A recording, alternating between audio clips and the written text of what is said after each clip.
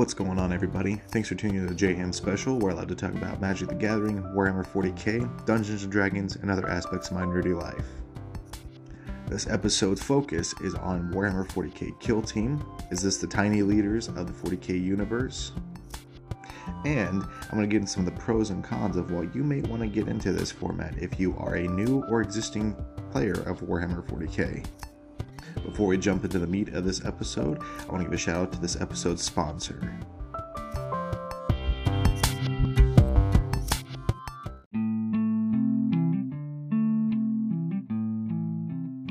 And welcome back. Now it's time to jump into the meat of this episode, where I'm going to talk to you about Kill Team. Is it the tiny leaders of the 40k format? And what are some of the pros and cons of it? So to begin, I gotta explain what Kill Team is. For those of you that are unsure or unaware of it, Warhammer 40k Kill Team is a skirmish-style war game set in the Warhammer 40k universe. It typically means that you're playing a smaller-scaled game of 40k with a smaller board, fewer models, and also usually less amount of time. You get to use many of the same models from the Chief game and have a similar theme or mechanic throughout, which kind of brings me to one of my biggest points there about Kill Team is it is its own set of rules. It's separate from Warhammer 40k, and it currently relies on fewer books to play the core game, even across armies. Now, similar that Kill Team is to Tiny Leaders. See, Tiny Leaders was effectively like Commander's Light for the Magic the Gathering community. You went through and it was a fan-made game that ended up kind of dying out, unfortunately.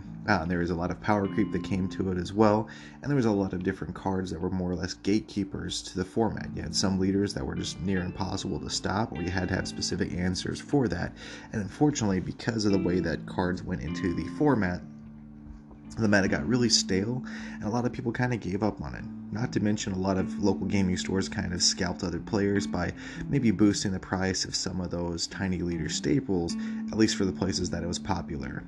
The big difference with Kill Team is actually completely endorsed and kind of sponsored and created by Games Workshop, the same people that make Warhammer 40k. So you can go out and buy the official rules, and you can use similar models and everything.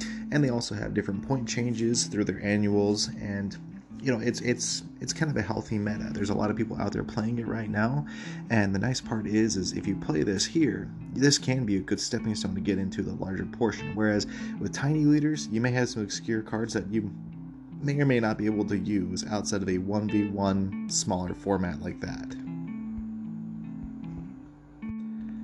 Now, the pro and con with Kill Team being its own separate rules from Warhammer 40k is that the changes through the additions are not necessarily going to affect Warhammer 40k Kill Team. The pro and con between it is, whenever I was a newer player, I appreciated it as it gave me the ability to buy one core rulebook that I can use from army to army, faction to faction, game to game.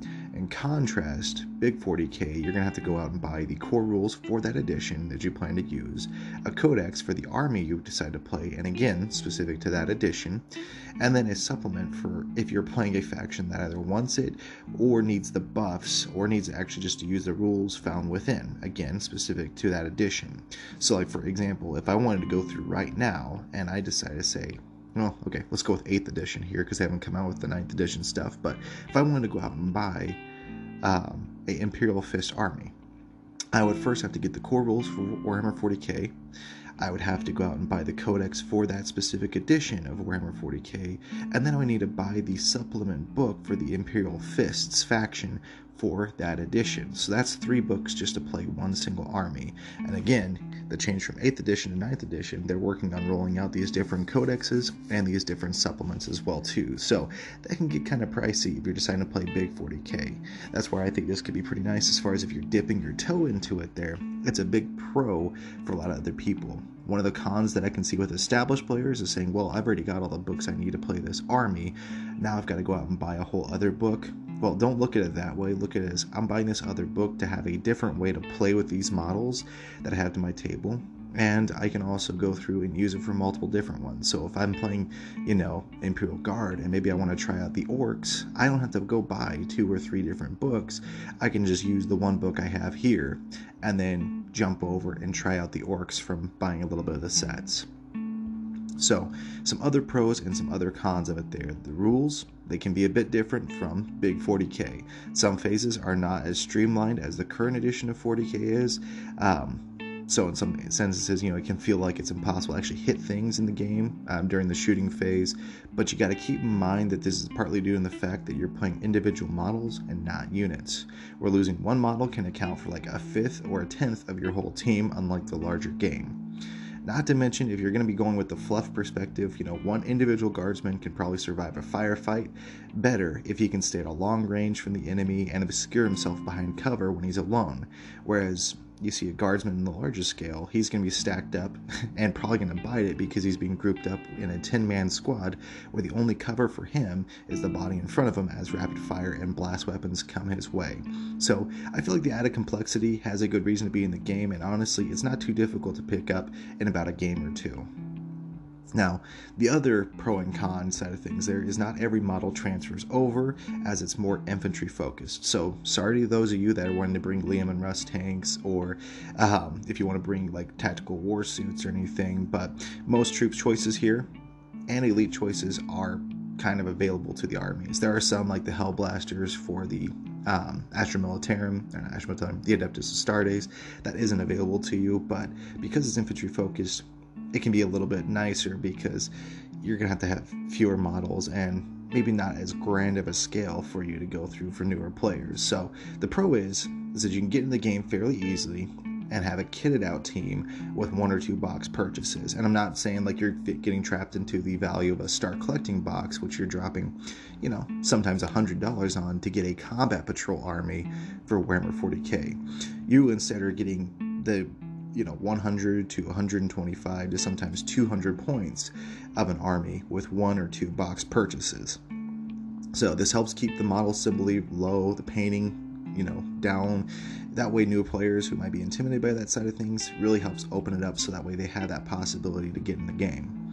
Not to mention, the list building possibilities kind of adds up as well too. Instead of having one squad of 5 intercessors all equipped with bolt rifles like in 40K, where they can't really mix and match them unless they're in the Death Watch, Kill Team can allow you to build one team with a sergeant with a power sword and an auto bolt rifle, then 2 normal bolt rifle dudes, and then a stalker bolt rifle guy, and then maybe another auto bolt rifle, but this time he's got an auxiliary grenade launcher. That really helps out with the flexibility, and I think it helps stand your army apart from the other ones too. Kit bashing, it's a paradise for people that are into that, just like I mentioned in my last episode. But if you want to keep it simple, you want to run all the same guns, make it easier on you, then go for it.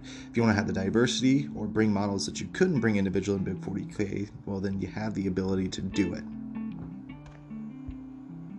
So now, let's see why it is that I like Kill Team. Well, some of the reasons I like Kill Team rules-wise is there's alternating phases to keep everybody at the table engaged in a given turn. So, whereas like with Big 40K, you have, everybody's going to do their one full, turn. They have go through every single phase. So you're going through your command phase and then your psychic phase, or your command, your movement, your psychic, your shooting, your fighting phase, all the rest of that stuff there.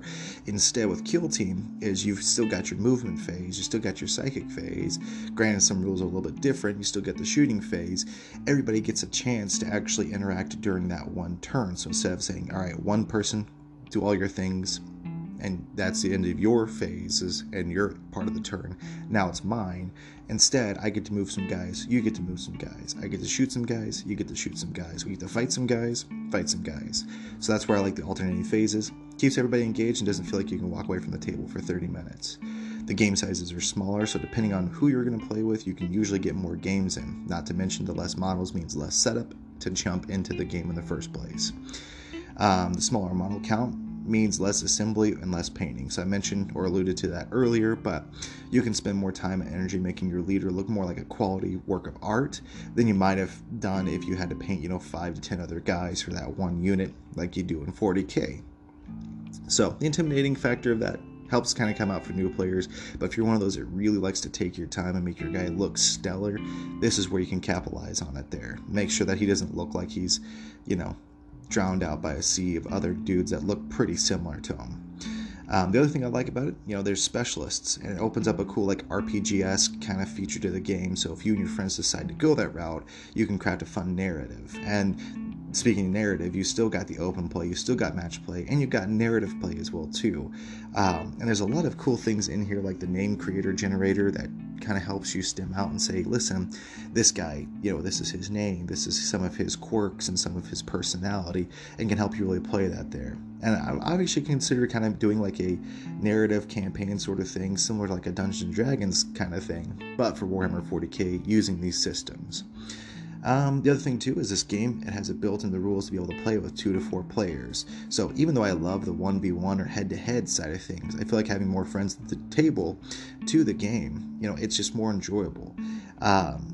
Honestly, I mean, look at Commander with Magic the Gathering. I love the modern format, I love the 1v1 style there, but usually those games are pretty straightforward, and you say, okay, depending on what's happening these phases, we know what's going to happen. But when you start adding more players to the game, yes, there's a little bit more complexity, but it helps out with saying, listen, instead of me just going after to kill you, you can go through and play some negotiation or politics and say, I won't attack you or something, or I'm going to go over here instead, or these are my plans, and then backstab them if you wanted to.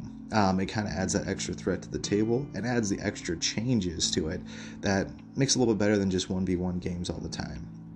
And then finally, I would say, the less books and less models means it's cheaper to buy in for new players. So finally, this is where it kind of really stems out here and why I wanted to make this.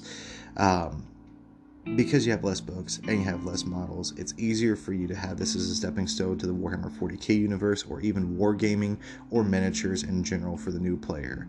While there's several books in the vein of Kill Team, so you've got the core, you got the elite expansions, the commander expansions, arena, Rogue Trader, the annual, you can usually get by playing casually with just the core book, and then owning, the dice that you need to, the ruler, and some of those models as well too.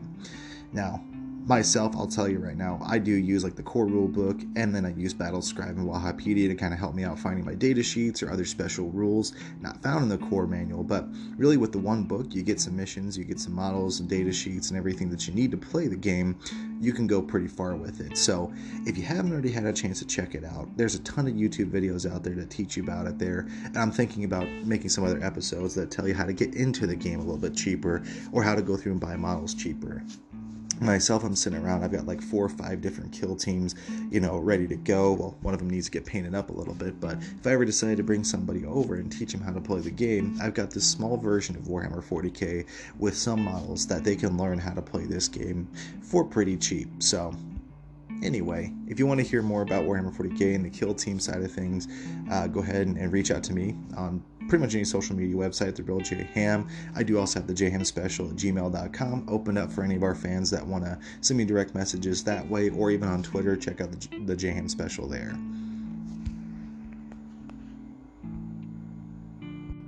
And with that, I'm going to go ahead and close out this episode. Thank you guys for listening, and I will talk to you on the next one.